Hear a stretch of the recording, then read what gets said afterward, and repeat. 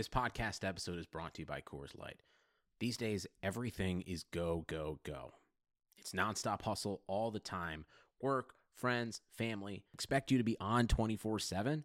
Well, sometimes you just need to reach for a Coors Light because it's made to chill. Coors Light is cold lagered, cold filtered, and cold packaged. It's as crisp and refreshing as the Colorado Rockies. It is literally made to chill.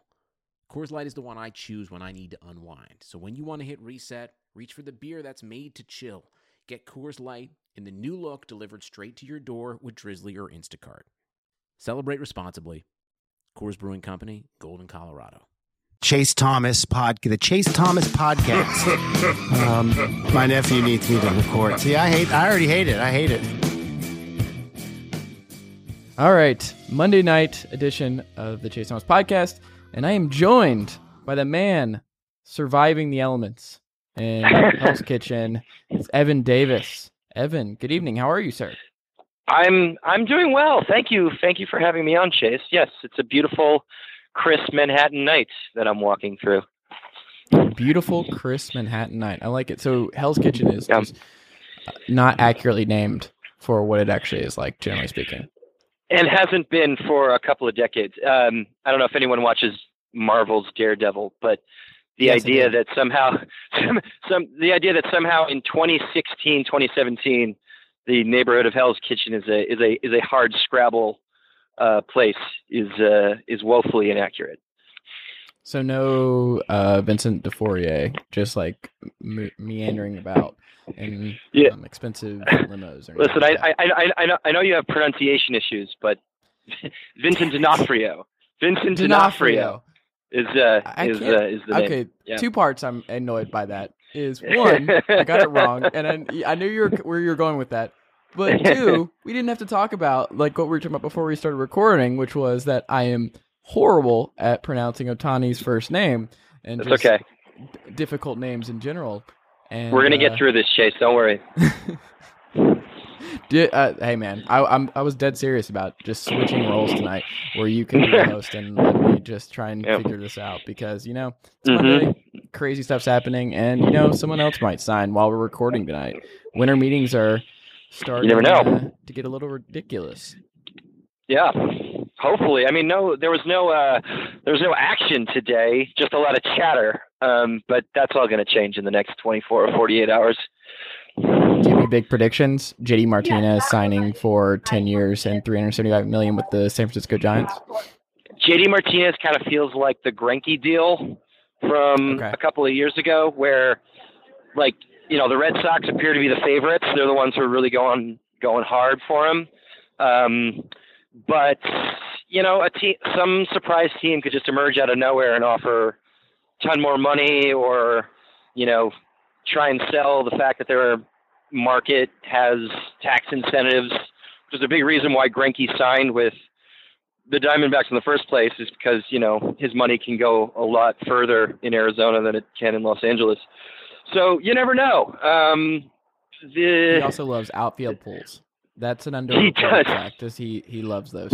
Before every home game, he actually takes a dip, and really, he very much enjoys those. Yeah, big time. So I mean, I don't know. I think bad uniforms. Martinez makes sense for the Red Sox. Throw him in at DH and get Hanley Ramirez back to the bench, and you kind of solve a lot of your power problems. I don't think Dave Dombrowski is approaching it well. Well, don't you do you wonder though if what we saw from Martinez, especially in the second half of last year, is real power numbers for him going forward, or was that kind of just a mirage of what he's actually going to be long term, especially for the duration of that, the majority of the duration of that contract? Because it seems like a lot of people are split on who the real JD Martinez is. What's there to be split about? I mean, he's been one of the 5 best hitters in baseball for the last 4 years. Yeah, he's probably not quite on the level of his time in an Arizona uniform, but does that really matter? I mean, he's been amazing. He's been amazing for literally 4 straight seasons. I don't know if people really can fully process. But he was he's especially a little amazing. Like, his power was insane for Arizona. Like, he was on pace for, like, Yeah. 75 home runs. He was on, like, a 75 Yeah. home run pace with the Diamondbacks. Yeah, he had like 28 home runs in a Diamondbacks uniform, and he only played for the team for like 10 weeks or something. Yeah, it was insane. he's great. He's great, and I don't think he's worth $200 million, which is what Scott Boras was initially saying they were going to try and chase. But I'd pay 5 years. I'd pay 5 years on $150 million for that dude, easily. He's a great fit for the Red Sox. I think that it solves a lot of their power problems. It keeps Hanley Ramirez on the bench. I think Dave Dombrowski is kind of approaching that deal improperly because it seems like what he wants to do is trade Jackie Bradley Jr. and make room for Martinez in the outfield, which that you're going from a very high net positive in center field to moving Mookie Betts to center or Andrew Benintendi to center, and then sticking Martinez in right, who is an iron glove. He's a terrible defender. His only value is at the plate. So, and Jackie Bradley's a good hitter too, especially for a center fielder. So you don't get better if you trade Jackie Bradley to make room for JD Martinez, and that seems to be Dombrowski's plan. That's a foolish approach. The Red Sox are in an interesting position now, and I wonder with Dombrowski and just the way he operates, he's definitely in win-now mode, but the Red Sox, I mean, they just watched the Yankees get Giancarlo Stanton just because they had the pocketbook to stomach basically paying all of his contract except for like $30 million. I think they're paying $265 of the $295, and that's one of the major reasons that they ended up getting him is just because most other teams weren't going to stomach that, like the Giants and the Cardinals. I mean, even though he said no, which was kind of frustrating for me. I will say, like, it's in some ways kind of cool. Let's start there. Let's start with the Stanton stuff. This is a good lead in because I think it kind of bummed me out. And I don't know if it's just that I really just all offseason was just thinking, the Cardinals just makes too much sense for him. Like, that team has been missing that superstar in the middle of their lineup who is just a strong power hitter. And then, honestly, I would put them, that would just make the NL Central so much more interesting. It would make the NL that much more interesting.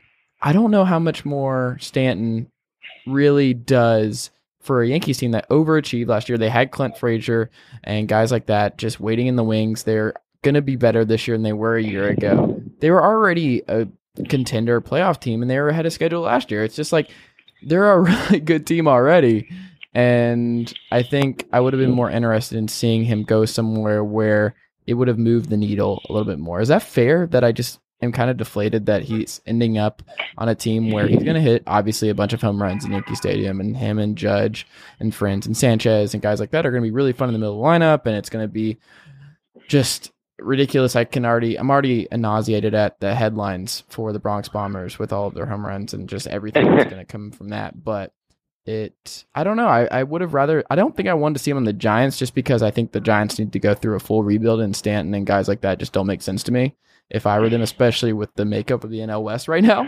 where the Rockies are going to be around for a while. The Diamondbacks as long as they have Paul Goldschmidt and Friends, they're going to be okay. And then the Dodgers obviously are running that division for the next couple of years. Like, why would you not just take the time to go through a rebuild? Because it just seems like the time is right for them to reset. And I didn't like that fit. But the Cardinals I kept coming back to that of like, man, he would be so good there, but that dude had no interest in moving to the Midwest. Just none. I mean, I can't blame you. I mean, I've lived in the Midwest. Have you ever lived in the Midwest? I wouldn't want to live in the Midwest again. Like I think. I mean, if you're bummed out that he didn't end up in St. Louis, yeah. I mean, if you're a team centric guy, I can kind of understand that. If you're interested in parity or competitive balance, I guess I can understand that too.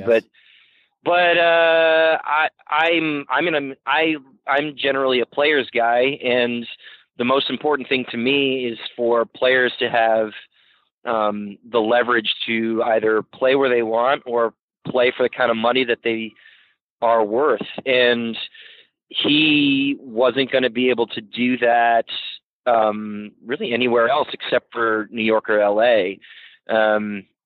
And the Cardinals are always going to be fine. They're going to find some 28-year-old in AAA that they're going to turn into a 3-win player. Like, I don't think that they have to worry about that too much.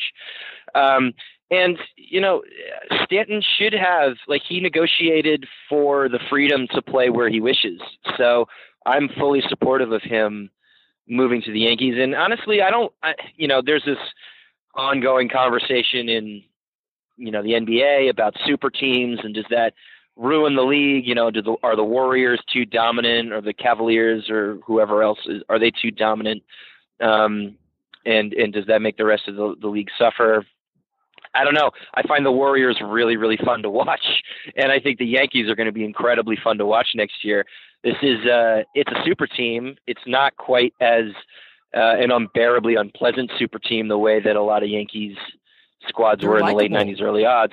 Yeah, and I think they still are, because Stanton is such a good guy. Stanton is he's a really solid guy with his head on his shoulders. He doesn't have a massive ego. At least that's not how he projects himself in public. And homers are fun, if you're going to watch a team next year for maximum entertainment value, you can do little wrong with a lineup that includes Aaron Judge, Giancarlo Stanton, Gary Sanchez, and Greg Bird in it.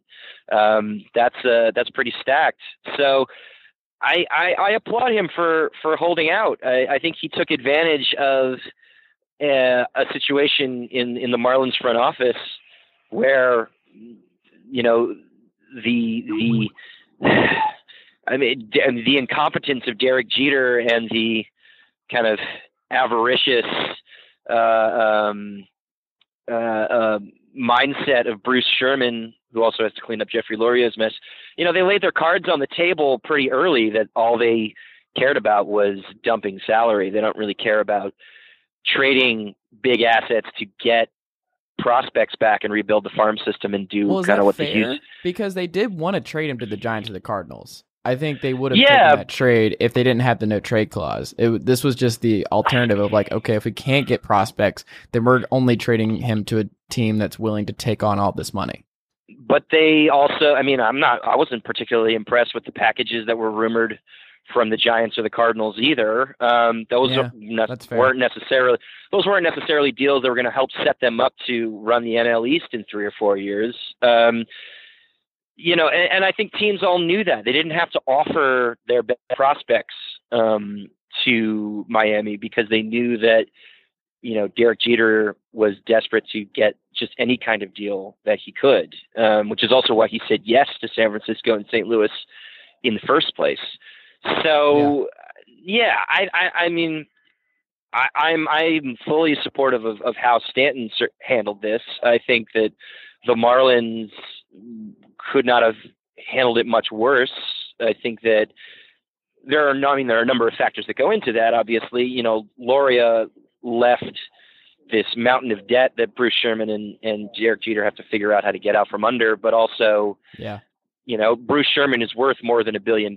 He can handle a large payroll despite what he might say otherwise. Yeah, Miami should be a big payroll city. It's not as atrocious and as offensive as Oakland still operating as a small market team. Once they start realizing that they're in the Silicon Valley and actually start spending like a Silicon Valley team, that would be great. But the Bay Area stuff bothers me more than the Miami thing, but Miami should not be operating under these circumstances. But we don't know. Maybe Jeter and friends do change course after shedding the salary and then do invest and not go the Loria route and actually pay the superstars for a couple of years. We don't know yet. The only way that I will be convinced of that is if they actually are smart and get a big prospect haul for either Marcell Ozuna or Christian Yelich. I was going to mention that, because that's a huge thing, is if they end up just shedding salary and getting Stanton off the books, and then getting Yelich, both Yelich and Ozuna, who played about the same amount of games in their career, they're about the same age, there's a lot of similarities there, and what's great is both their contracts are awesome. Both of them are a huge bargain for the next couple of years, and they're both really good players. And honestly, maybe the Cardinals go after one of those two. That would be a nice fallback option. I don't know but I think they can get a lot more for them, especially just with the years. And I think that's going to be the biggest thing. If Jeter messes up trading Yelich and Ozuna too, then it's real dire straits already early on in Miami. But I want to see what happens there. I mean, I hope that if there's a potential silver lining in all this, that it's that, the Dodgers kind of made a trade proposal that the Marlins were, quote unquote, not intrigued by. So it might be that, Michael Hill who's the guy who should actually be running baseball operations with the Marlins. Maybe he kind of wielded some influence with Jeter, and said, this isn't the best deal for us. Let's wait for a better deal.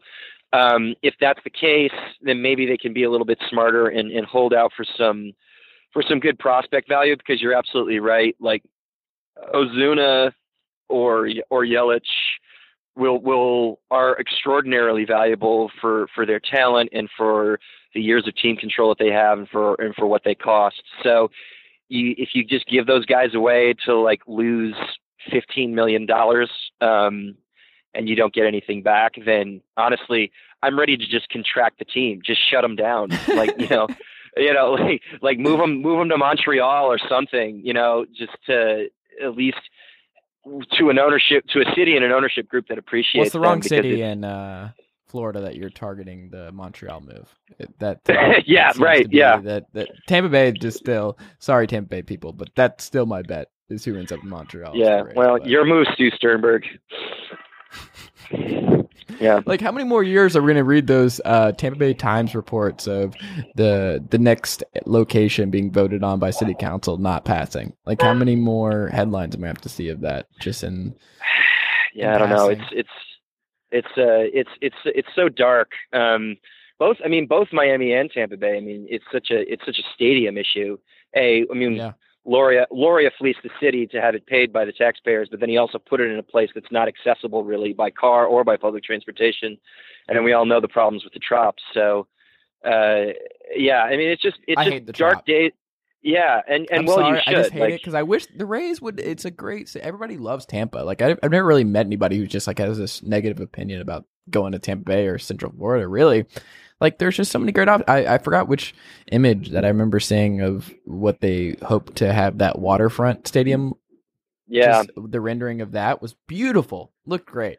That's what I want. And if you did that, all of a sudden you'd have a stadium and an attendance even if you kept payroll down, you'd be comparable to the Padres. And like, the Padres aren't a great team, but like, that stadium is beautiful. It's in a great part of town, and people come out to the ballpark for it. Like, you can keep a franchise afloat when you have a nice little 35,000 seater on a waterfront in a downtown, area. So yeah, everything about the Rays is kind of depressing. And they might trade Evan Longoria. So yeah, at least they'll always have Chris Archer, I guess. It seems like he's never getting moved. So there you go. So the Stanton stuff, though, with the Yankees, he's probably gonna be the DH, right? Unless they trade Gardner, which I hope not. He's been I hope he's a lifer. Love Brett Gardner. Loved him in the playoffs this year. That guy almost got moved several times by the Yankees. He's great. Like Brett Gardner a lot, but it does seem like if they can't get somebody to take Ellsbury, which seems like one of the next move Cashman's going to look at is. They're going to have to move somebody in that outfield, right? Like somebody, either one of the young guys or Ellsbury. I don't know what happens there. They got like 5 or 6 outfielders at this point if you throw Aaron Hicks and Clint Frazier into the mix. So, the early reports were that, Gardner and Stanton and Judge would all probably like be rotating into a corner outfield. Well, maybe Judge less so, but there's going to be some kind of like corner outfield DH rotation that's going to be going on with all of those guys if Gardner doesn't get moved, which could work in theory. But interestingly, Gardner's great. He's still a plus defender even at the advanced stage he is, and still a half decent bat. But what people forget is that Stanton isn't just a power bat. Like he rarely strikes out anymore, and he's a sneaky good defender. Like he's rated as a plus right fielder last year, and pretty much every season that he's played when he hasn't been hurt. Like he adds a lot of value in the field that you lose if you just want to keep him at a designated hitter spot. So I certainly hope that he doesn't automatically just slot in at DH. I think that Brian Cashman and Aaron Boone will be savvy enough to make sure that he doesn't get pigeonholed there. But I think you're right. I mean, the only way to really find any kind of balance is to move some people. I think Frazier is an interesting trade chip to dangle in front of teams because he's obviously very good and he's a little low man on the totem pole at this point. Just he's young and he got hurt last season. So that and they're in the market. Arms. Yeah, he's great and there's a glut of outfielders and they need pitching, the Yankees. So they could definitely use Frazier for that. Ellsbury, yeah. You'd rather move Ellsbury just because he's getting older and he's not that good anymore. But I mean, his contract is so big that it's hard to see what team would want to pick him up for that kind of money. And yes, the Yankees are taking on Stanton's contract, which means maybe they don't get under the luxury tax threshold the way that they had hoped, so they could chase multiple pieces of next year's crazy free agent class. But yeah, because I still think they'd like now for them, right? Isn't that's just done? Yeah. That is so there's a couple things they still, even if they don't get under the luxury tax this year, they'd still like to be around 215 million. They don't want to go too much over that because they do want some flexibility for next year. Yeah, Harper should be out for them. And I think that, I don't know the story behind this yet, but I would imagine that Cashman was probably preparing to throw $500 million at Harper next winter. And then the Stanton situation just kind of fell into his lap. It really did fall into their laps. So I'm sure he'd be comfortable pivoting away from Harper, knowing that Manny Machado is still out there and they're going to need a third baseman. And they could also still potentially go get Clayton Kershaw if they wanted to, although the Dodgers will push hard for him too. So I don't think it's necessarily a bad thing that they're out on Harper. They just need to clean up this outfield logjam. So I mean, we'll see. We'll see what happens. The Yankees are maybe the most fascinating story in baseball right now, which I'm sure Red Sox fans and neutrals who hate the evil empire are disgusted by that concept. But Brian Cashman over the last 2 years, I think has proved that he might be the best general manager in the whole game. And it's not just because he has one of the biggest payrolls to work with. This guy is a killer. And I think he's won pretty much every trade or free agent signing he's made since he finally was able to convince the Steinbrenner family that it was time to pivot away from a win now mentality. I mean, the Yankees went through the fastest rebuild in baseball history. It's really kind of a marvel to watch and see what they are now and what they could be in the coming years. And it was all from trading 2 relief pitchers. That's what I love more than anything, is that they traded 2 relief pitchers and everything changed. It's just it's nuts. Yeah, but maybe that's what the Cubs are doing, just in case that slump last year, that season-long slump they had. They signed Brandon Morrow and Tyler Chatwood, so that if things get dire or something, the deadline next year, they can just flip both of those 2 for just the kind of package that Cashman got for Cespedes and Miller 2 years. You mean Chapman? You meant Aroldis Chapman? Yeah, Chapman. Oh, why did I say Cespedes? Oh, I know why I said Cespedes, because I was thinking about the Mets. So the reason I with the 5 and 6 outfielders, as you were talking about that whole situation and Ellsbury and everything else, is I just can't get over the fact that I could just see the Mets taking one of these contracts for trying to get Frazier or giving one of their starting pitchers, not Harvey, because I don't. If you trade Harvey, I saw the stuff with the Orioles, which is the saddest thing in the world. And it's such a Baltimore thing to do. Trading for Matt Harvey would be the most Orioles thing ever. Oh man, Nick Stellini will be so upset if that happens. He is. We have argued about the Orioles for years. He hates them so much, and for good reason. So happy. Yeah, well, I was so happy because they climbed back into the postseason race last year. They rose from the dead like a great Orioles team does late in the season. Yeah. And I was so in on them sneaking into one of those wild card spots, to just the chagrin of everyone. But the Mets thing, it's just so sad. Every time you just see a new thing with the Yankees, you just see who they're talking to, or you see the most depressing names surrounding them right now. And it's the contrast is just so sad. Yeah, I mean, as it always is. I mean, the Mets are owned by a rapacious and incompetent group, and their general manager doesn't really seem to have a lot of power or influence to stop that. That's the other thing about Cashman, is that he somehow managed to make the Steinbrenner family shut up. And I don't. And it's not just the fact that, like, oh, it's Hal. Hal's weaker than his dad, and blah blah blah blah blah. But, like, Cashman was the GM of that team under George Steinbrenner for a decade, as a young man. So the man clearly is very, very smart and is very, very savvy. Yeah, the Mets, I don't know what they're doing. Yeah, Harvey. I don't know what you get back for Matt Harvey at this point, given the fact that he hasn't been healthy or good for about 2 years. And I guess they also want to sign Jay Bruce, which I don't know what problem that solves for them. In their outfield, like, it's just a very confusing time to be a Mets fan, because there's obviously still a great deal of talent on that squad, but there really doesn't seem to be a path forward to getting back to the playoffs. Thankfully, Mike Moustakas is sitting right there on the free agent market to be that replacement for David Wright that they've been looking for the last couple years.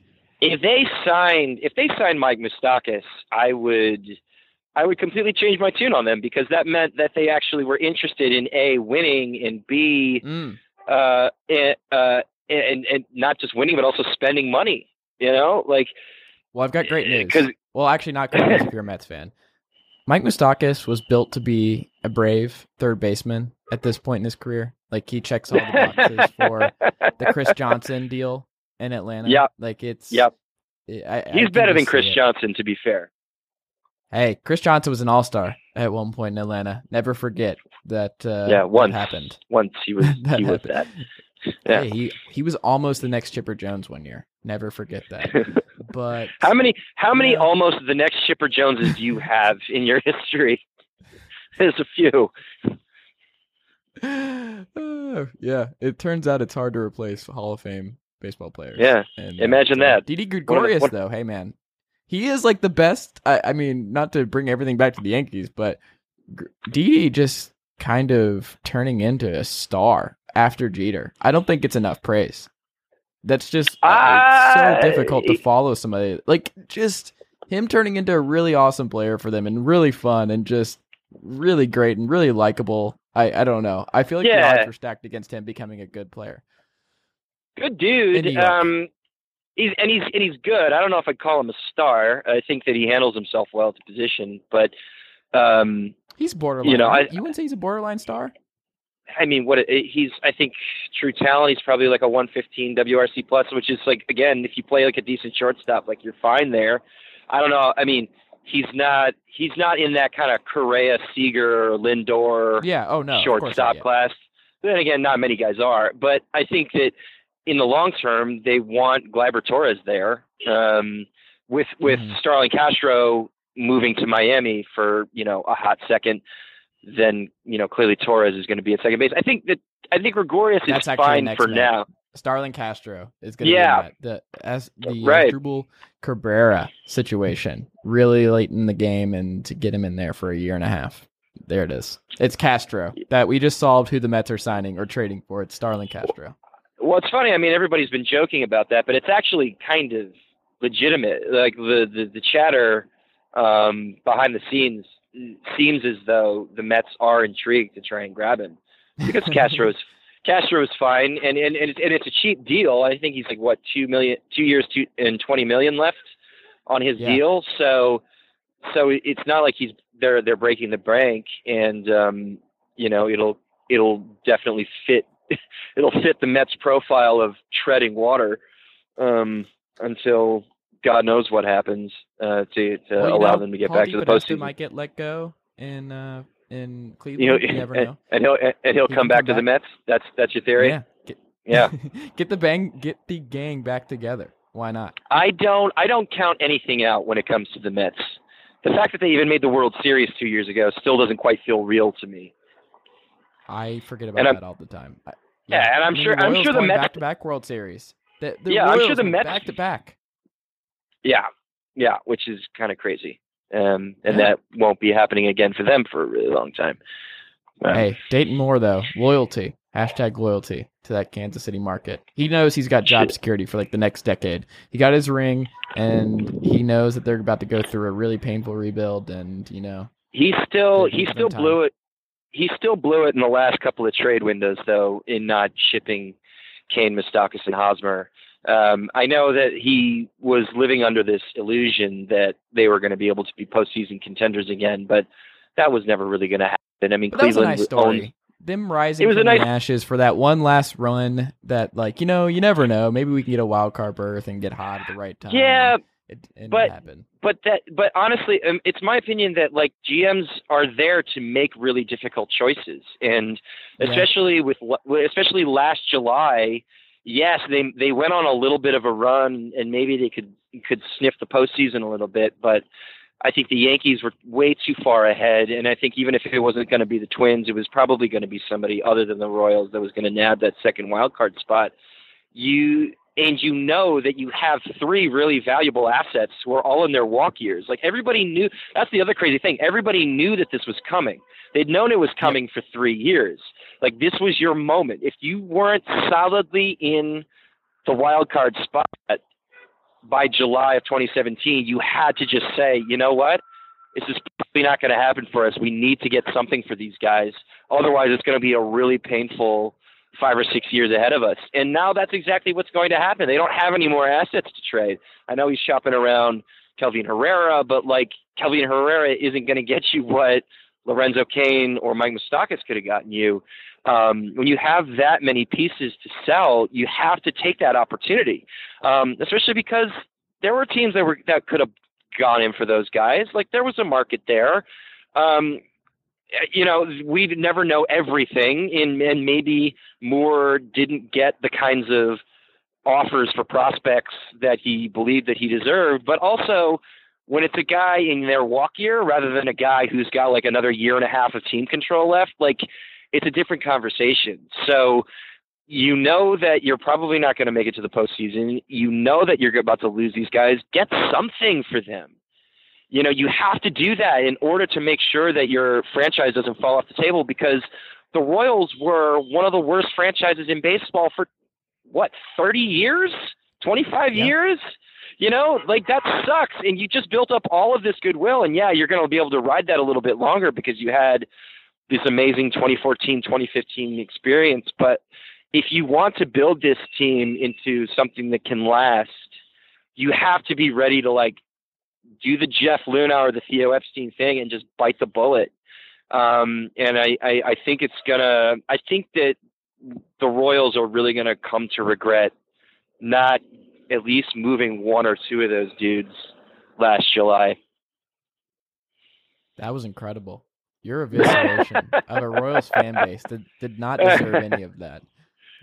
I love Royal. I don't mind. I think Royals fans are totally fine, but, like, we have to face reality with what this team is going to be. You just spent the last 2.5 minutes lighting a fire all over those Kansas City cornfields. I don't know if there are cornfields in Kansas City. I don't think there are too many fields in the city itself, but you never know. Yeah. So we kind of touched on this, though, with the Royals. Happier times. They are going to no longer probably have their dugout leader, Eric Hosmer. Seems like he's gone, but by all accounts, very likable guy, good guy to have in your clubhouse. And he had one of his best seasons ever, maybe his best year ever. And it's a good. Yeah, it was his best year. Agency. Yeah, he hit really well. I mean, he's a 4.0 WAR. He had 25 home runs, and a lot of people were like, well, is this real? Because, I mean, in 2014, he had 9 home runs and 547 plate appearances, and he had about 100 more, and then he had 25 this year. He had 25 last year.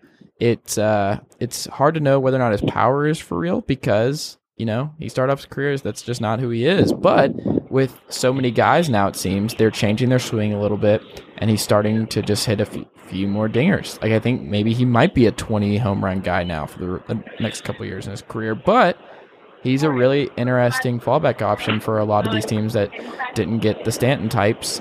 What are they going to do? Do the Red Sox just invest in Hosmer because he does make a lot of sense for them? But there are other teams like the Padres who are like, you know what? What if we did Yonder Alonso 2.0 for the next 6 years instead of a couple years of Alonso? Because I can't get that out of my head of just looking at Hosmer at first base. Like, I'm pretty sure the Padres are not allowed to have like real power hitters in the middle of their lineup ever, unless it's Adrian Gonzalez. And, you know, I support them adding another first baseman who can't hit home runs. I mean, I just eviscerated the Royals. Sounds like you're not too big a fan of the ball team in San Diego. I don't understand. It always bothered me that they just seemed like James Loney was their first baseman for 37 years. Or it's like they were looking for first basemen to have this. I just, there's something that always just weirds me out about teams that don't have first basemen who can hit for power. I don't know. Right. It's stupid that I have this thought, but it always bothers me. No, it's not a bad thought at all. I mean, first basemen are supposed to hit for power, and I do not understand why the Padres are in on Hosmer. I don't think his power is real, and that's why I actually just wrote a column. I just wrote a column about this for FanRag Sports, and I think the big reason that I am suspicious about his breakout last year is that because he's never really done anything like that before. The ball is juiced. Everybody knows that now. So a lot of guys like Hosmer are adding power as a result of the ball being able to fly 6 to 10 feet further than it normally did before the 2015 All-Star break. Rather than just an adjustment in his swing. Yeah, I don't think he's made an adjustment to his swing. He's still a virulent ground ball hitter. That hasn't changed about his profile. He got lucky on balls in play. He had a pretty high BABIP last season, and he is not getting the ball in the air with any kind of frequency, and that's been consistent throughout his whole career. It's what's made him so frustrating because he hits the ball so hard. You just know that if he added 5 or 6 degrees to his launch angle, his average launch angle, he'd be a monster. But he hasn't done it, and he actually even gave some quotes to the press last year about the fact that he thinks that his approach is absolutely the right one, and whenever he's slumping, it's just he needs to stay, quote unquote, within himself and stay consistent with his approach, and he'll be fine eventually. But the thing about Eric Hosmer is that he's actually not that good. He's pretty terrible defensively at first base, and that's already toward the bottom, if not at the exact bottom of the defensive spectrum. And he had a Gold Glove winner. It seems like people that's criminal. Yeah, I mean that's absolutely criminal. I thought we had gotten kind of past this phase of Gold Glove voting, but that's clearly not the case because he keeps winning these awards, and he doesn't deserve it at all. He's not even close. He's not even a top 10 defensive first baseman. So that's one thing. The other thing is he busted out for like a 121 WRC plus in 2015. I think he ran like a 134 figure this past year. Both of those numbers were driven by pretty high BABIPs, and otherwise he's basically a league average batter, a little bit worse. If you're a first baseman and that's kind of like your actual true talent level, and you're not very good defensively, then what good are you?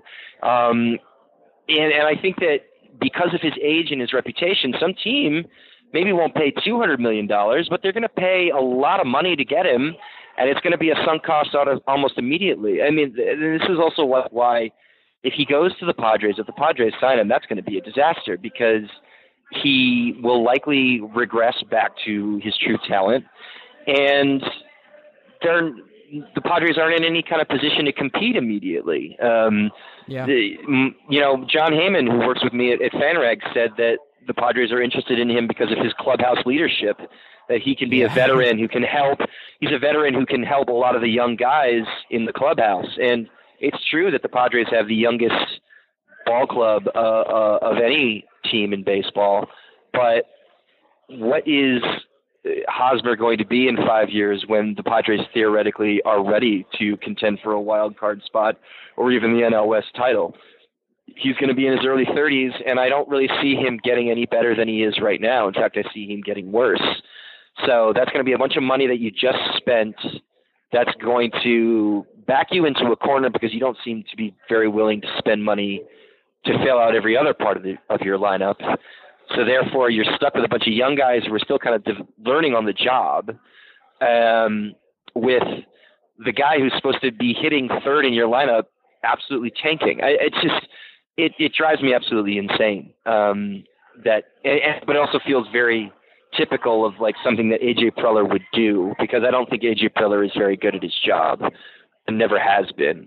If you look at his history, it's one bad move after another, combined with a reputation that I've heard about, where he's not very well liked by the other GMs in the business. So I guess it wouldn't surprise me, and it would just utterly disappoint me if Hosmer ended up there. And as far as the Red Sox are concerned, I think, the Red Sox are butting up against the luxury tax, and even though they run high payrolls, they don't generally go over it. And if you're gonna go over the luxury tax, if you're really gonna like push all in for a big ticket free agent in this market right now, you should just do it for Martinez and figure out first base in another way. Because I think Hosmer will really let a lot of Red Sox fans down. I think at the very least, the Red Sox are ending up with one of Martinez or Hosmer. I think that's right. Yeah. You just can't after what happened with Stanton. Like, the Yankees kind of screwed him in a way where it's just the fan base. Wow. The Boston Red Sox fan base is very rational, very fair, very understanding with how this all works. Oh, you're adorable. I grew up in New England, so that's extra funny to me. Was there a column in the Boston Herald where they said I'm sure crux of the article was the Red Sox have to sign Hosmer and Martinez in retaliation? That's ridiculous. It's absolutely ridiculous. And also in retaliation, like, they were never in on Stanton. They weren't going to be able to afford him. Oh, that's not true, sir. General Manager Dave Dombrowski said the team did their homework on Stanton. Okay, can I, this is now just the Monday Night Rant edition of the podcast where we just take turns ranting. Sure. You know what really, really drives me insane when general managers just throw out that they did their homework on something, like whether or not a trade or something they had. That's literally your job. That is literally your first step. Is the part of being a general manager is doing a bunch of homework all the time. all 30 of you did that. Like, every single team did their homework on Giancarlo Stanton. Duh. What does that mean? Why do reporters still allow, like, okay, great. So what does that even mean? You did your homework. You did your due diligence. You mean you did your job at the bare minimum? Like, what? They want to pat them back for doing their homework, and I love it. I guess they're talking to their owners at that point, if they're watching, hoping that if they do tune in, they're like, oh, well, it's good that Dave's still being diligent and making sure that we have the best opportunity of getting everybody. It's ridiculous. And that's how John Henry apparently keeps tabs on Dave Dombrowski. It's not like they have each other's cell phone numbers. They never see each other in person. It's just like, let me see what is written about him in the Herald. And they were like, oh, and he's just like, oh, he did his due diligence. Well, I'm glad he at least tried. I don't buy it. I don't buy that they were ever really seriously in on him, because if they were, every team has to. They weren't on the list. The Red Sox exactly, and I think they weren't in. Every team has to know that Stanton's first choice is the Dodgers, and there's probably only going to be 2 or 3 teams below that would spark any kind of interest, and Boston wasn't going to be one of them. He's not going to move to New England to try and win a championship. He's going to move to LA, or he's going to move to the biggest media market in the country. There is a Boston listener right now, after this is up and everything else, they're listening to what we're talking about with this, and they are yelling, but Kyrie Irving came to Boston at the top of their lungs, and they're on the morning commute. And how's that working out for the Celtics? Anger. I mean, pretty well. It's fine, but well. also, I mean, we're talking about 2 completely different player movement structures. We're talking about 2 completely different. Oh, it's very, very different. Points of contention. It was huge for them to actually get a free agent, to come. The Celtics are not known for being able to just recruit guys like that, and they did. And it was impressive. Yeah. They pulled off the trade. They got Hayward to sign. A lot of that was the whole thing, but just getting Kyrie to agree to come to Boston in that trade, he had to say, yeah, that's where I want to go. So you never know. I guess it's fine. I'm trying to appease the angry Boston fans that we just. Let them be angry. We're trying to appease them and not appease the Padre fans and the Royals fans that you just lit on fire. I've been called ignorant by Padres and Royals fans enough. I don't care anymore. And Red Sox fans, the only mode that they know is angry. That's their one gear. Yeah. So let it be. And also, again, they're probably going to get JD Martinez. Guys, breathe. It's fine. It's one power hitting right-hander for another. You're going to be okay. You still have Chris Sale and Craig Kimbrell on the books. David Price is probably going to come back pretty healthy. You have a shot. Yeah, don't worry about it. Maybe you don't win the division, but you're going to be a wild card. Just chill. Everybody just chill. Man, it's a good way of transitioning to the Los Angeles Angels, where Billy Epler, that guy has been chilling in Los Angeles. He's just making subtle moves, signing Justin Upton. People were like, well, I don't really know what the Angels can do because their farm system is the worst in baseball, and they have the best player in baseball, and this weird, really weird situation where it's like, I honestly don't know how you would approach this because you can't trade Mike Trout, and I would never be the general manager that traded Mike Trout, even if it would just completely elevate the farm system overnight. You still just can't do it. I just don't think there's any circumstance where you can ever do it. So before Friday morning or Friday afternoon, I was absolutely in the camp of GMs need to make the hard choices, and Mike Trout should be traded because you're where do the Angels go? Where do the Angels go though? It's a fair question. They're stuck between a rock and a hard place with the fact that they don't have a farm system and they seem to break 500. And I say that, and also they ended up actually being kind of okay last year because Andrelton Simmons became a league average bat and was still the best defensive shortstop in the game, and all of a sudden he was, depending on what metric you were looking at, between a 5 and an 8 win player. So all of a sudden you have Trout, you have him, and you have Cole Calhoun backing them up, and a pretty good bullpen, and an interesting rotation when they're healthy, and all of a sudden that's a cool team. But before 2017, I was like, you have to trade Trout. You have to just tear it up and start again because what you've been doing so far isn't working. And then they signed Shohei Ohtani, and now the conversation is completely different. Now it's this team just went from maybe they should rebuild to maybe there's enough here if they're willing to spend some payroll to get them over the hump. And now you literally just got a $200 million lottery ticket for $2 million. You should, maybe you don't catch the Astros, but you should be an automatic first wild card team tomorrow. You still have holes. Well, now you have Shohei Ohtani. Open up the checkbook, start spending, because if you waste Trout and Ohtani at the same time, then you should sell the team. Artie Moreno should not be in charge of that team anymore. This is an extraordinary opportunity for the Angels. They should be blessed that this happened because I don't think anyone saw that it was going to happen. Even when a couple of days before Ohtani made his decision and the Angels traded some prospects for some international bonus money from the Twins, it still wasn't clear that they'd be a front runner because the Mariners did the same thing, and the Dodgers still had the stronger team and probably the stronger offer when it was all was said and done. The Cubs were probably one of the more competitive teams in that thing. There was no reason for anyone to suspect that the Angels would be the move. And so, but I think there was because his stuff with the Yankees, Epler coming from New York where he's assistant GM, and according to Ken Rosenthal, this was completely Epler. If he's not the GM of the Angels, if he doesn't have that connection, because he was scouting him since he was in high school, apparently. And yeah, but here's the thing. Here's the over-the-top presentation. I don't know. That's pretty impressive. But this is the thing.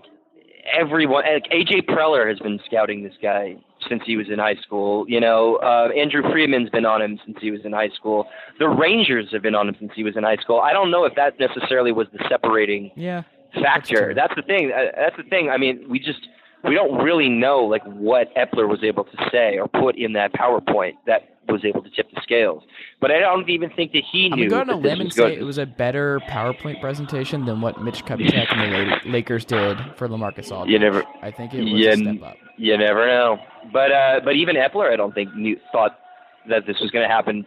There was a story in the LA Times that Pedro Mora wrote where he said Epler jumped up and down so vigorously that he fell over, like he was trying to like sit down in his chair and just collapsed on the floor, and his AGM had to like help him up.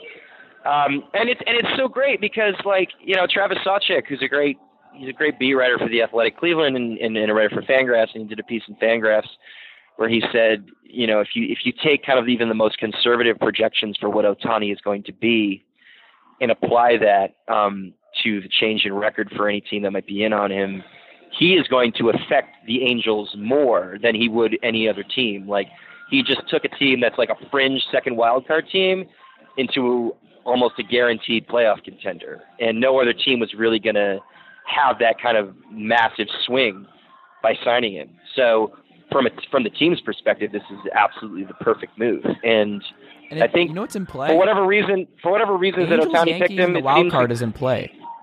Their ratings for Ohtani and Trout versus the Yankees in a wild card game with Stanton and friends, like, whew, yeah. I wonder if ESPN's going to shuffle their Sunday Night Baseball deck a little bit just to have more Angels games on television, because this is going to be some kind of season out in Anaheim, man.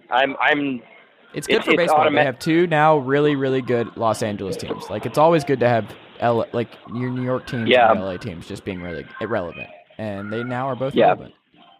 Yeah, absolutely. I feel bad. I wish that Ohtani had waited 2 more years just so he could get his massive payday, but it doesn't seem like he cares too much about money. He's going to get it at some point. Yeah, hopefully. I mean, if he performs well, then he will. I just think that the players' union really screwed the pooch on this, and they look even more like idiots for being upset about the details of working around the posting system to get him here in the first place. It was like, if this was so much of a concern for you that, you know, the player is going to be leaving money on the table, well, you should have negotiated for that in the CBA last year. Like, you look like idiots. But yeah, I mean, Ohtani's here. It's happening. It's must see baseball in Anaheim now for the next couple of years. It's awesome. It's going to be interesting. Not a winner in this deal.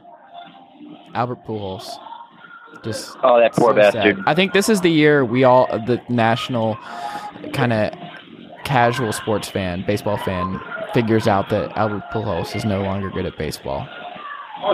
You don't think they know that already? No, I do not.